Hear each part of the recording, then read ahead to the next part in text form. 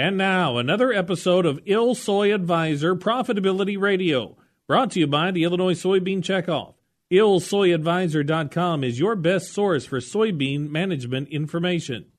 Joining us today is Dave Stanko. He heads the Agrible division of Nutrient Ag Solutions. He's based in Champaign, farm management services, sustainability tracking services as well.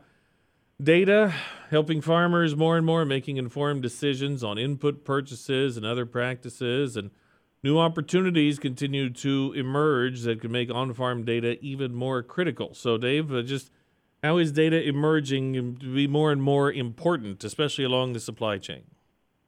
Well, we know that today's consumers are highly interested in information on how their food is produced. So as a result, food companies are looking for better ways to collect, analyze, and disseminate that information, especially when it comes to sustainability and sustainable agriculture. So Agrible works with many food companies that have made commitments to improving the environmental impact of their supply chains. And because a large portion of their environmental footprint is generated by the agricultural portion of their supply chain, they need agricultural data to better understand their current footprint and ultimately show progress towards those sustainability goals. And that data starts at that farm and field level. So companies look to producers to provide that farm level data and helps them back up their claims related to things like land use, soil carbon, energy use, and greenhouse gas emissions, for example. So I can't just say, hey, this is sustainably raised and call it good. That's right. The industry starts with measurements, and then ultimately where the supply chain commitments is around continuous improvement. So understanding where we are today, and then how do we make improvements across some of these sustainability metrics. Yeah. So what's an example of data that it would be necessary for farmers to collect? Data has already become a crucial component of certain markets, and there are probably some listeners that are already aware of in markets like organic, non-GMO, specialty and food grade crops. The real major difference between those crops and standard row crops are the data that really accompanies that grain.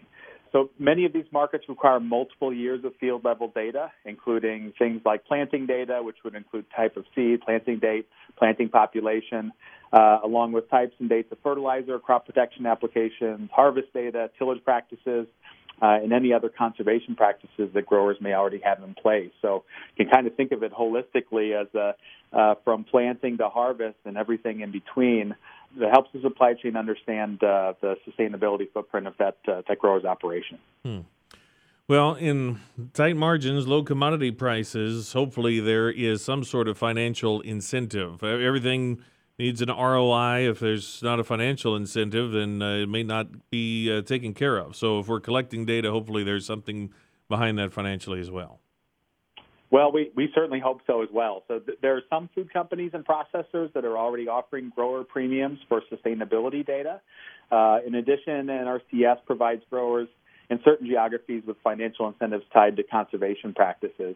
And ultimately, there's a large component of those practices that involve a data capture. But in other ways, this is also about preparing for the future. Data will provide growers access to new markets and help maintain profitability as margins continue to tighten. And then, although that data collection is really associated with sustainability and specialty markets right now, opportunities will continue to grow as the supply chain continues to innovate, especially in the realm of data tied to grain going downstream. Part of this, I think the challenge is always just how do you begin and what does it take to begin, that sort of thing. So what's the best way for farmers to get started with some of these things? The first step is to assess the data you currently are gathering and determine what gaps might exist. And then the next step is to select an easy-to-manage software solution to fill those gaps. There are several software platforms out there. There may be challenges at times because of the lack of connectivity between platforms, but that situation will continue to improve as platforms become easier to use over time. It's an area where both Agrible and Nutrient Ag Solutions, we're already working with many other data partners to help solve that data collection problem.